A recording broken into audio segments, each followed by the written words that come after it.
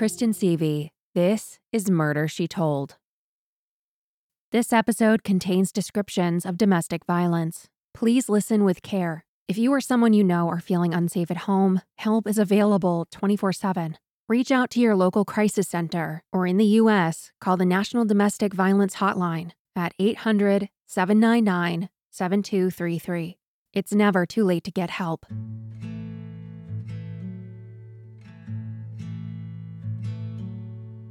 Mark Dugas and Cindy Hastings grew up together and fell in love. My best friend was dating his best friend. So that's when we started hanging out. We started dating, but he didn't have a driver's license then. So he would hitchhike from his home in Rockport to my home in Thomaston. We spent a lot of time hitchhiking. If he couldn't get a ride, he'd walk. There was one time when he walked all the way from Rockport to my house in Thomaston to come see me. Mark graduated from Camden Rockport High School, class of 1982. He was a year older than Cindy. Mark loved riding his ATV, snowmobiling, canoeing, ice fishing, skiing, and camping. They had a child together, Brianna. Cindy described Mark as having a huge capacity for love. He just wanted everybody to get along. He and Cindy could be spontaneous. It must have been a Saturday night, and Mark and I were sitting at home, a beautiful summer evening, and we're bored, and Bree's in bed sound asleep, and we just decided that we would pack up our gear, and we had a little tow-behind trailer for the ATV, so we packed all our camping gear in that, and woke up Bree and told her we were going up to the top of the mountain to pitch the tent and go camping for the night, and then we'd get up in the morning and watch the sunrise and cook our breakfast and then go home. Mark worked in the shipping and receiving department at Bicknell Manufacturing, a supplier of tools for the stone cutting industry. He worked for his father-in-law, Richard Hastings, who said of him, "You couldn't ask for a better guy. He was always willing to help out." He worked there for 9 years, and then he worked for his father at Weather End Estate as a painter, working on high-end residential furniture, and part-time operated his own fence company, Missing Link Fence Co. He was a very talented woodworker. He inherited that skill from his dad. His father made furniture in his shop. Mark made furniture. We had quite a few pieces in our house at one point that he had made. Wasn't an athlete of any sort, but he was strong. Not too tall, maybe 5'10", 5'11", but very slender build, very lanky. For Brianna's 7th birthday, her parents took her to Disney. It was their first big trip together out of state. They inadvertently got a cut-the-line pass when Cindy sprained her ankle and needed a wheelchair to get around the park. Every day he would push me around the park, and his favorite ride was the Tower of Terror. And we went probably 6 or 7 times a day, every day. And on the last day, my foot had healed enough that I was ready to walk around the park. I was tired of being wheeled around, so I had said to Mark, "I'm going to walk today." And he said, "Absolutely not." He said, "I have pushed your ass all over this park for a whole week." He said, "Today's the last day. We're going to use this wheelchair, and we're going to get to the front of every line." So we did the Tower of Terror that day maybe 6 or 7 times in a row until I finally said enough was enough. Mark earned a nickname that stuck. Mark was always one to start projects around the house, and the ambition and drive was always there at the beginning. So he would start the projects, but very rarely finish them to completion. So that's why we called him Project Dugas, because he'd start projects and never see them to fruition. Mark always raced through life. Mark didn't just stroll. He raced through life. He was always in a hurry. So in saying that, he would tend to be a little bit careless. So there was one summer where he injured himself repeatedly. He sliced his hand open with a utility knife, and they had to stitch up his hand that time. And then he was painting my brother-in-law's house, and he fell off the ladder from the 2nd story and caught the side of his face and opened up the side of his face. So when Mark would come into the emergency room, They knew him on a first name basis and would say to him, "What have you done this time?" Mark and Cindy were full of life. They both worked a lot and spent most all of their free time with their large circle of friends. So Sunday afternoon, our friends would come over, they'd bring the kids, so we'd set the kids up upstairs, they'd play, I'd cook everybody dinner, and we would play Super Mario, all afternoon. We came from kind of that beginning phases of, the video game trend. So Super Mario was our thing. We asked Cindy about Mark's relationship with alcohol. Mark drank alcohol, and that was part of the reason that I left, because of his alcohol consumption. And it wasn't the fact that he drank alcohol, he would occasionally drive. And I had laid it on the line with him that I wasn't going to tolerate that. He would stop at the Elks Club after work and have a beer or two or three and drive home. We talked continuously about the safety aspect of that. If you want a ride, I'll give you a ride. So towards the end of our relationship, he wasn't doing that much anymore, only because we were growing up. We had so many more responsibilities. Sure, we loved to party, but it wasn't an everyday type of thing. It actually ended very amicably.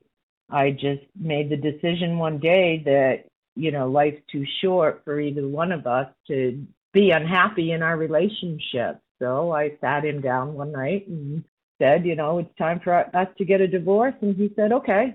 And we filed and went to court and got our divorce. We sat at the same table in the courtroom. They told us we didn't have to sit together. And we're like, we don't have a problem. We were still really close friends. We ended up getting divorced.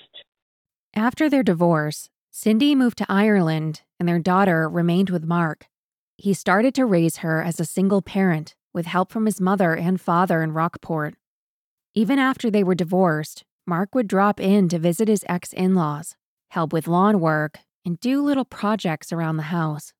The ex-couple remained fast friends. Susan Partillo, who worked with Mark at Main Stone and Landscaping in Rockport, said, Brianna was the most important thing in his life, his pride and joy. He didn't date because his priority was raising his daughter. He worked hard to give her what she wanted and needed. All one had to do was listen to Mark talk about her, and it was obvious how much he loved her. Susan also spoke about Mark's personality. He was a kidder, and he loved to joke. He liked to pull pranks on others, and he could just dish it out. And just as he could dish it out, he could take it. We had a rivalry to see who could outdo each other or embarrass the other more. In her writing, Susan continued, he was a conscientious, dependable, hard worker. He was a good man with his priorities in the right places.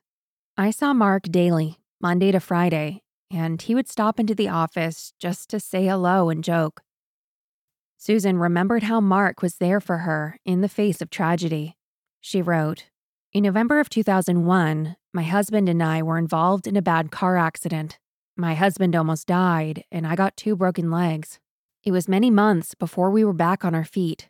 When we returned home from the hospital, Mark and a coworker came to our home and helped us settle back in. They moved furniture to allow us to live on the first floor of our home. For the next several months, he would call and stop in to see if we needed anything. Mark was a kind and caring man. In 2001, when Bree was 11 years old, her mother, Cindy, moved back from Ireland to Maine, and her father met a new woman, Amy Hudson. Mark and Amy fell in love. She was a divorced mother of 2, and Mark also fell in love with her children. He told his friend Susan that Amy was a wonderful person and the right one for him. Here's Cindy again. He was ecstatic, and I was happy for him. They stayed up all night talking. They have so much in common, and that he was really, really happy. It was around this time that Mark's life began to change. He would have to seek permission to actually speak to me. If I called his home, she would answer the phone, and 9 times out of 10, she wouldn't let me speak to him. So she was controlling what was going on in that household. Mark had been the primary caregiver for Bree while Cindy was in Ireland. but it was up to Bree where she would live after her mom returned. Mark and I had always agreed that just because she lives with one parent or the other doesn't mean that's where she stays. I let her stay with her dad. Even when I moved back, I could have gone and gotten her, but that wasn't the right thing to do. She wasn't ready for that. So Mark and I agreed that when Bree said, I want to live with my mom now, that he would agree to do that. It was her choice. And then Amy moved in. In the middle of the fall semester in 2002, Brianna decided that she no longer wanted to live with Mark and Amy, and instead wanted to join her cousin, who was her same age, in Thomaston, and live with her mom. She was going to make the transition following her Thanksgiving holiday. She was supposed to come back to me that Sunday so she could start school in Thomaston on Monday. They never showed up.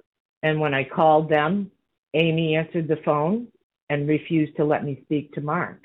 And eventually I spoke to Mark, and all he said to me was, we've changed our minds. And I'm like, let me speak to Bree, please. And he said, nope. And he refused to let me speak to her. So the next day, while I was at work, my boss said, go get your kid. You have every right to that child. And I did. I went up to the school, and he had re-enrolled her in school. So this was premeditated. He knew he was going to do it. And I went and took her out of school. That's when Amy pulled in just as we were trying to leave, blocked my vehicle in, and started screaming and hollering at me and telling me that who did I think I was? I was ruining their happy family. As she was screaming at me, the air around her was completely black. And at that point, I knew that she was evil. She was pure evil. And I've never, ever seen an aura around anybody, but I saw one on her that day, and it was black. So she eventually let me get out of my parking space, and she started following me. So I just simply drove to the police station, and she went on her way. And from that point on, I knew that there was more trouble to come. Soon after Bree began living with her mom, Cindy began petitioning for child support, which escalated tensions. Mark's colleague, Susan, said, Mark didn't believe that he should be responsible for paying child support since he had never asked Cindy for anything while he raised their daughter on his own. She clarified that she wasn't really sure if this was Mark's opinion, though, or Amy's. Amy would pick fights with Mark about child support. Amy was divorced, and her husband lived in Texas. They had 2 children together, and Susan heard that her Texan husband wasn't paying Amy child support, so she didn't see why Mark had to pay his. In April of 2001, Susan recalled that Mark had come to her office to let her know that he and Amy were moving to Tennessee. Mark said that Amy believed the work was better there and that he could make more money. He also said that by moving to Tennessee, he could avoid having to pay child support. The Maine state government had legal mechanisms to automatically deduct money from people's paychecks that were delinquent, and by earning income in another state, it could potentially avoid or complicate this remedy. Amy was familiar with Tennessee after having served there in the military and would help get him on his feet.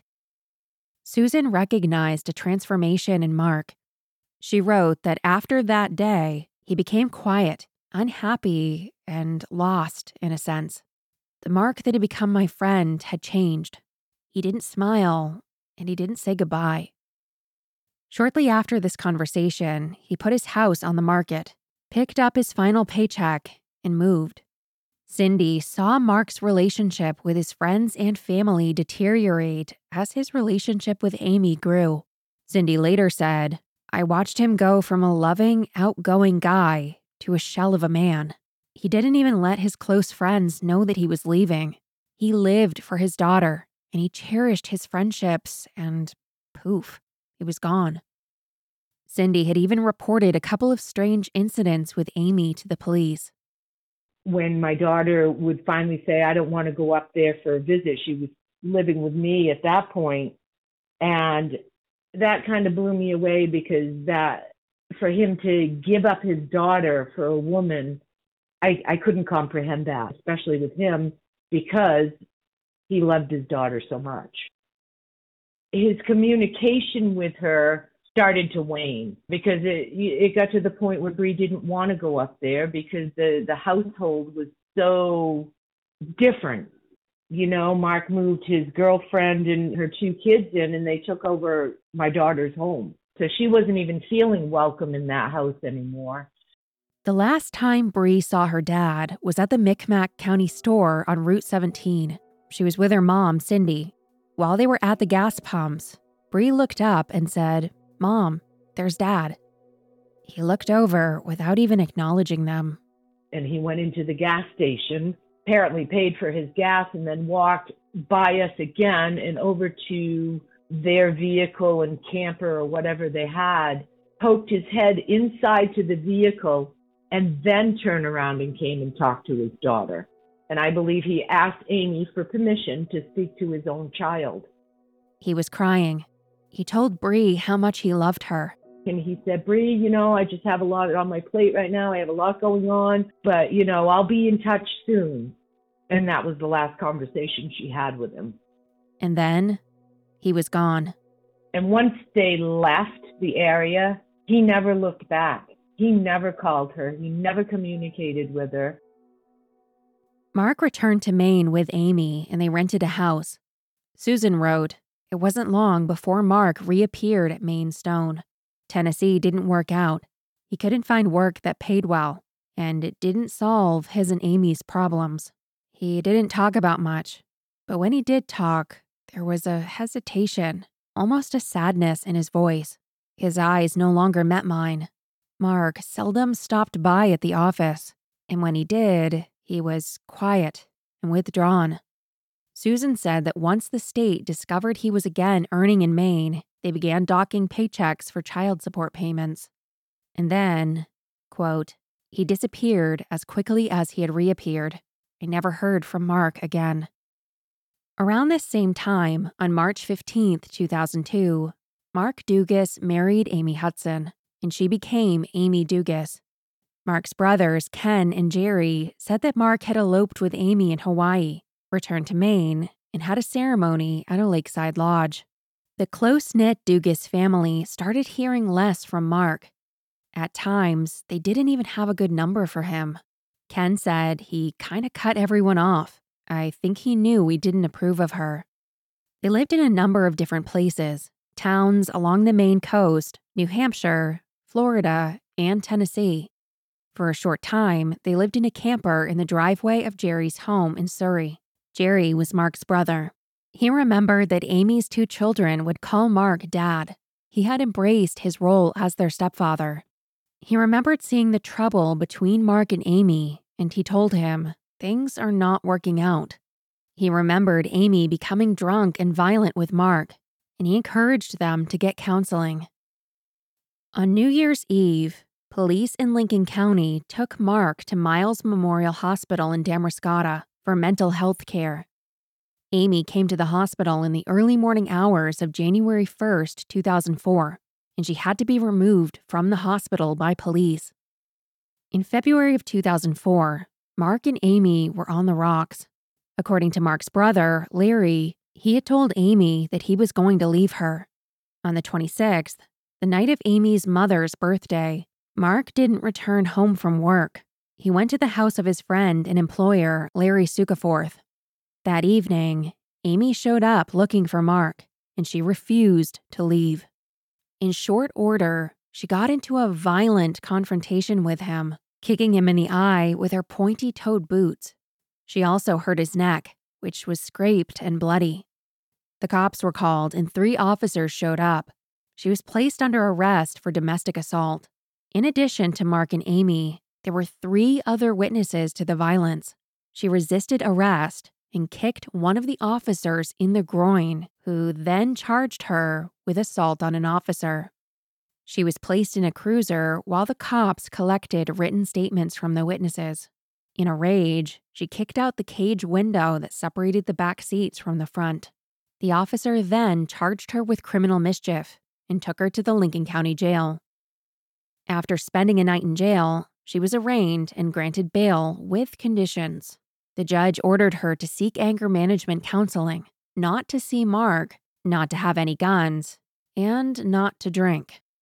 In defiance of the bail conditions, Mark and Amy continued to live together and see one another. They moved again from Hancock County to a home in Waldoboro. They lived a few miles north of town on Route 32. It was a very rural area, but they were in a small cluster of other homes and businesses. Around this time, though they weren't in touch, Brianna had a terrible premonition.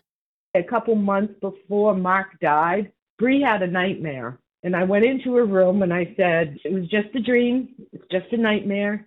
I said, but what was it about? And she said, I dreamed that Amy killed Daddy. I said, that's not going to happen. Amy loves your father, and people that love one another don't kill each other. Mark's brother, Ken, remembered talking to him, encouraging his brother to leave Amy. It turned out to be their final conversation. I think that Mark put a lot of trust in people and couldn't always tell when people weren't on the up and up. So I don't think that he was a good judge of character with some people. It was the evening of Friday, June 4th, 2004. It was 6 p.m. The sun was still in the sky, 2 hours before sunset. Wendy Benner, Mark and Amy's neighbor, was startled by a frightful cry for help. Moments before Mark arrived at her entryway, bleeding from his bare chest. She tended to his wounds with a roll of paper towels, applying pressure, trying to stem the flow of blood. He collapsed in her enclosed entryway. She could tell from the look of the wound that it was serious. They quickly called for help, but by the time the ambulance had arrived, Mark Dugas was dead. He had been stabbed deeply in the chest. The police then arrived soon after and asked Amy what had happened. She said that she had acted in self-defense. The police had a mess to unravel. Detectives arrived soon after and began processing the scene. They noticed the smell of liquor on Amy's breath and arrested her for a violation of bail conditions. In addition to this violation, it was later learned that, though she was ordered to attend regular sessions on anger management, in the 3 months since she'd been released on bail, she'd only attended one. On the way to jail, Trooper Jason Andrews noticed that Amy was trying to slip out of her handcuffs. He pulled over to the side of the road, and she tried to exit the vehicle. As he went to hold on to her, she bit his hand, leaving teeth impressions on the knuckle of his right index finger. She was charged again with assault on a police officer. Amy was held at the Lincoln County Jail in Wiscasset. There would be no further interview with her that night. She had asked for an attorney. They did, however, take a blood alcohol test that revealed that she had a .157 blood alcohol content, which, for her size and weight, would result from having about 6 to 7 drinks in 1 hour and was twice the legal limit to drive. Amy's 2 children were taken to her mother's home in Waldoboro to stay. For the sake of their privacy, I've changed their names in this episode. One of her children, who I'm calling Chad, her 7.5-year-old son, was home and a witness to the violence that had taken place that night. State police worked through Friday night. The Waldoboro Police Department and the Lincoln County Sheriff's Department assisted. On Saturday, they continued searching the areas in front of the 2 homes, in the couple's white Ford Explorer and their Southwind brown and tan motorhome. Cindy got the call from Mark's family about what had happened. His brother called me the morning after, and that was probably the single most difficult moment of my life, is to tell my child that her father had died. And I can still see my daughter throw herself to the floor, sobbing. On Sunday, the Office of the Chief Medical Examiner conducted an autopsy on Mark's body and ruled the following day that the cause of death was a major stab wound to his chest. Steve McCausland, spokesman for the Maine State Police, gave a bare-bones account of what happened to the press and said that Amy and Mark had a history of domestic violence. Deputy Attorney General Bill Stokes said, "There have been no decisions regarding charging Amy Dugas. We're still trying to figure out what happened. It is being treated as a homicide, but at this point, we don't know what went on inside that house." Amy was still in jail on her bail violation charges. On Tuesday, Amy had a big date in the Lincoln County Superior Court. She arrived in an orange jumpsuit with her hands shackled at her waist and her legs cuffed. The judge read the new charges that arose on Friday night: assault on a police officer in violation of her bail conditions. She pled not guilty. The prosecutor for the state, Jeffrey Rushlow, asked for the judge to revoke her bail and keep her in jail until trial for the charges relating to the February domestic violence incident, and asked to keep her in jail until trial for the charges relating to the February domestic violence incident. The judge agreed, and she was returned to Lincoln County Jail to await trial. On Friday, June 11th, 1 week after Mark's death, his funeral service was held in Waldoboro at Broad Bay Congregational Church. He was then buried that afternoon in Rockport at Glen Cove Cemetery. The family, in his obituary, asked for donations to be made to a domestic violence charity called New Hope. Susan and her husband attended his funeral service and said that it was confirmed for her what she had known all along, that Mark was an abused husband. She said, "I know this is hard for many people to understand, but I did understand. I knew Mark. I knew the symptoms of abuse because my first husband was an abuser, but I never told anyone because I feared the repercussions. I knew Mark's values. I knew his morals. I knew Mark walked away from trouble. I knew Mark would never hit a woman. I knew Mark would more than likely have trouble defending himself against a woman unless he believed his life was in danger. Mark was a slight man, thin and not very tall in stature, but in my opinion, he was a big man." On the Sunday following Mark's funeral, his brother, Ken, spoke to the Portland Press-Herald about his death. He said that he had a prediction for how the marriage would end. He thought that Mark and Amy would get into an argument, violence would erupt, and Mark would be injured seriously enough to take his family's advice and finally leave her. Jerry said to the Herald, "You never get over something like this. You just work through it." They acknowledged the stereotype of domestic violence, men abusing women, and said that it might be hard to picture Amy, who stands 5 feet 4 inches and weighs 115 pounds, as the abuser. The Herald cited some statistics. In Maine, of the more than 3,000 incidents of domestic violence that were reported to police in 2003, 20% of the time, women were the abusers. Mark's death left them wondering if the state's domestic violence laws were doing enough, and whether the amount of police protection for victims was sufficient. They wanted to know if there was anything more that they could have done to help their brother. A vigil was conducted on a Sunday afternoon in late June. It was organized by the same charity, New Hope, in tandem with the Dugas family.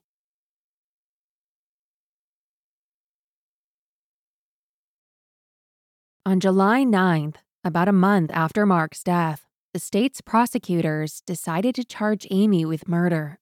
She was arraigned, and with her new public defender, Howard O'Brien, she pled not guilty. Over the next 9 months, Amy waited in jail, coordinating with her attorney. They decided to face the murder charge first and asked to delay the charges arising from the February incident until after the murder trial. On Monday, April 4th, 2005, 10 months after Mark was killed, Amy's trial began at Lincoln County Superior Court in Wiscasset, Maine. On the first day, 200 members of the public were gathered and asked questions by the 2 attorneys. By the end of the day, the crowd was winnowed to a jury of 9 women and 5 men. 12 would sit on the jury, and there would be 2 alternates. As they were wrapping up in the courtroom, the judge instructed the jury not to look up any information about the case. They were only to consider what was presented during trial. The prosecutor for the state, Fern Larochelle, presented his opening arguments. He explained to the jury that after Amy had stabbed Mark in the chest, she failed to call 911 and waited outside their home for several minutes while her husband bled to death in their neighbor's entryway. Fern said that the stab wounds to his upper left chest penetrated his lung and cut open his pulmonary artery. Police found the large kitchen knife lying in 2 inches of soapy water in their kitchen sink. He encouraged the jury to use their common sense to reach a verdict. Amy's public defender, Howard O'Brien, told the jury, "As she sits there right now, Amy is presumed innocent as you and I. When the process is finished, she is still innocent, unless you decide the state's proven its case beyond a reasonable doubt." He said that Amy acted in self-defense during a heated argument over money. Howard laid out the events of the night for the jury. He said that Mark and Amy were driving around, looking for a mechanic to repair their RV. Unable to find one, they got frustrated and began arguing over the money that Mark owed in child support. He said that Mark had tried to die by suicide several times, including one time where he stood in front of the kids and held a knife to his neck. Quote, "Mark had descended into this deep gloom." Howard said that Mark flipped out, grabbed Amy by her hair, and used a knife to cut her leg, and that during the struggle over the knife, he was stabbed. He said that Amy didn't even know he was seriously injured until police told her 4 hours later. He concluded by saying, "This case is about 2 people, about Amy and Mark and their relationship. He was a good father. He was a good husband, but Mark had some problems." The prosecution went first, calling their witnesses. Police officers testified that they found bloodstains on many pieces of furniture and other items inside the home. Wendy Benner, their neighbor, testified that she heard a frightful call for help just before Mark arrived at her doorstep. Her husband, Murray, said that Mark, pale and bleeding, collapsed in the doorway before he could answer the question, "What's wrong, Mark?" Another neighbor, Mary Stimpson, told the jury that she heard a screech, a yell like I'd never heard before. "It scared me. It alerted me that something was not right." She went to her window and saw Mark clutching his chest and his stepson Chad running after him. She said he was crying and appeared to be quite upset. She said that after about 2 minutes, Amy came outside. She was wiping her hands on a dish towel. She stood in front of her home until the authorities arrived. First responder, Waldoboro police officer Jeffrey Fuller, took the stand and said that he stood with Amy outside her home for several minutes, and she pointed to the left side of her chest and repeated the same line twice. "I got him here. I got him right here." She also said, "He got me too." She said that she, quote, "didn't care. He had it coming." On cross-examination, Fuller admitted that Amy had made a couple of statements that betrayed that she didn't realize how seriously Mark was wounded. She said, "I don't see what the big deal is," and asked why Mark was being treated better than her, in reference to the medical care he was being given. The following day, Wednesday, April 6th, was day 3 of the trial. Fern told the jury, "As difficult as it is to bring a child into this legal process, we feel it necessary." Amy's son, Chad, was the star prosecution witness. He referred to Mark as Dad, though he wasn't Chad's biological father. The almost 8-year-old boy was sworn in, and all eyes in the courtroom were upon him.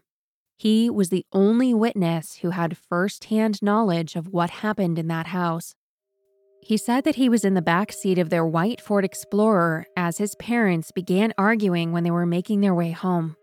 He corroborated Howard's claims in opening arguments that Mark and Amy had been looking for a mechanic to help fix their RV and that their arguments started in the car. Once they got home, Chad said he was in the kitchen while his parents were in the living room.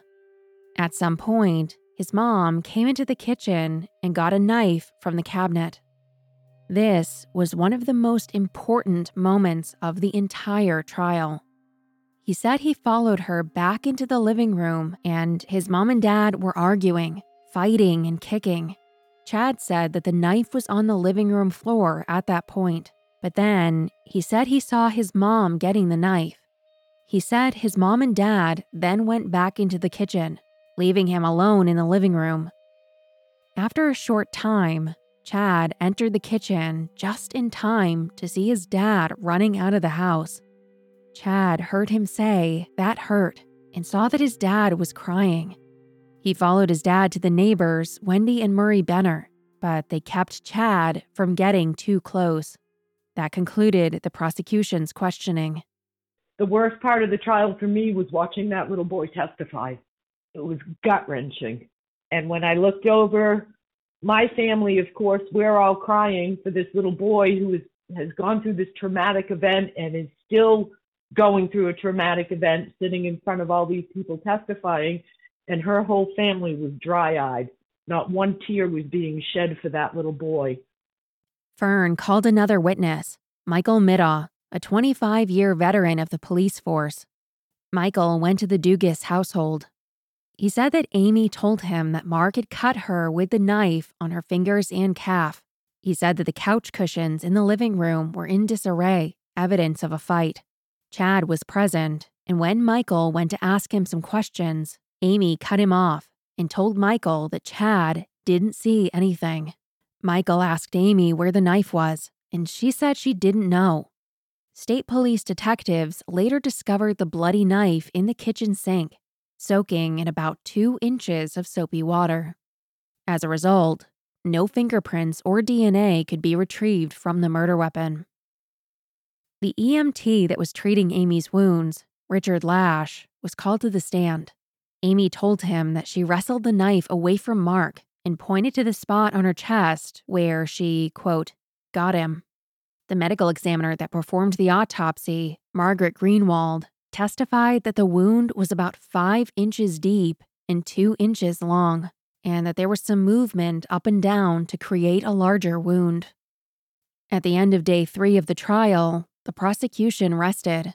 The Portland Press-Herald asked Howard if Amy would consider a plea deal, and he said, absolutely not, adding, the state has rested its case, but I think the state still has a long way to go to prove murder. On Thursday, day 4 of the trial, the defense called its one and only witness, Amy Dugas. She said that she and Mark were under a lot of strain. They had moved 8 times between March of 2002, when they got married, and January of 2004 because she said that Mark was trying to avoid paying child support. Amy told the story of what happened the night of Mark's death. She said that an argument had arose from the child support issue. She told him, as she had on a number of occasions, rather than complain all the time, that he should just deal with it. She told Mark he had been acting so different lately, isolating himself. She suggested that they might have to separate to do some soul searching to see if their relationship was really going to work. Shortly after that, she went into the house to grab a beer for Mark and use the restroom. While she was inside, she spoke to her son, Chad, who asked for a snack, so she made him a bowl of Cocoa Puffs cereal. He wanted her to watch something on TV with him, so they went to the living room together and sat on the sofa. While they were sitting there, Mark entered the house and yelled, "Where the hell have you been?" After which, he took off his wedding ring and threw it on the floor. He came up behind her carrying a 12-inch long kitchen knife she recognized from the camper.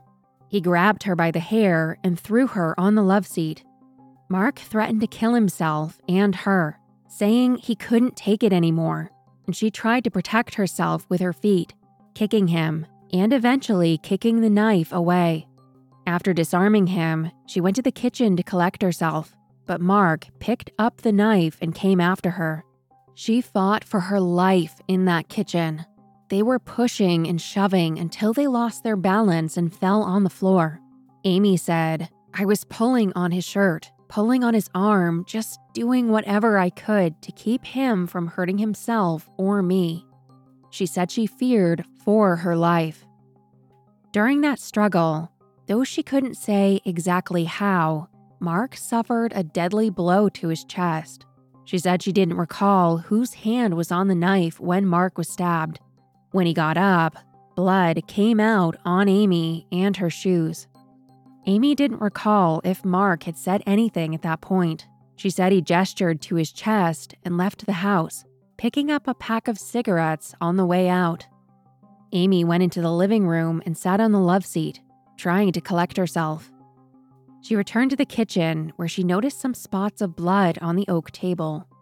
She took out some pledge and a rag and cleaned it. Quote, "The next thing I knew, an EMT was coming through the door." She was treated at the scene for the cuts on her left thigh and right leg. She said she didn't go to the hospital because she had no insurance and didn't want to incur another bill. The prosecutor had some questions in his cross-examination.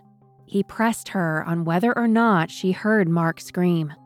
3 neighbors all testified that they had heard a terrible scream. She said that she didn't hear it. He asked if Mark was wearing a shirt, which he wasn't when he was seen exiting the house, and she said that she couldn't recall. He asked her if she drew the water in the sink and put the bloody knife in the basin. She said that she couldn't recall, but it was possible that she may have done that. He asked her if she noticed the large 13 by 9-inch pool of blood on the kitchen floor, and she said that she didn't. "I was just looking straight ahead," she said. He asked if she remembered saying to the officer, "I got him right here." And again, she said she couldn't recall. In addition to the murder, the jury was also considering the charge of assaulting a police officer from that night, so Amy explained the rest of the evening. She said that she was placed in handcuffs and put in the front seat of the cruiser. She was told that they were going to Waldoboro Police Department, but as they were coming into Waldoboro, the officer turned onto Route 1, which headed away from Wiscasset. Amy grew more upset and said that the handcuffs were causing her discomfort. The officer pulled over at a business on the way to Wiscasset, and that's when the biting incident occurred. Once she got to Lincoln County Jail, she was told that her husband had died. When asked what her reaction was, she said, "If he's not here, I don't want to be here either." We spoke to Trish, a member of the jury, and she had some doubts about Amy's story. It's the way she spoke, though, just watching her mannerisms. And I just was like, well, if you really loved him and you were concerned, wouldn't you either first see if he's okay or to make sure that you're safe, one or the other? It didn't seem like either of those things were a big problem for her. She just wanted to get the knife clean. I just had a gut feeling. I just knew it then, and it bothered me always. Join me for part 2 as we conclude the murder trial of Amy Dugas. If you're enjoying Murder, She Told, I would love it if you shared it with a friend. Word of mouth or sharing on social media or recommending it is one of the best ways to help reach new listeners. And if you want to support the show in other ways, there's a link in the show notes with options. Follow Murder, She Told on social media at Murder, She Told Podcast on Instagram, at Murder, She Told on TikTok, and Murder, She Told on Facebook. A detailed list of sources and photos from this episode and more can be found at murdershetold.com. Thank you to Byron Willis for his writing and research. Special thanks to Cindy and Trish for sharing their memories with us. If you have a suggestion or a correction, I would love to hear from you. You can email me at hello@murdershetold.com. I'm Kristen Seavey, and this is Murder, She Told. Thank you for listening.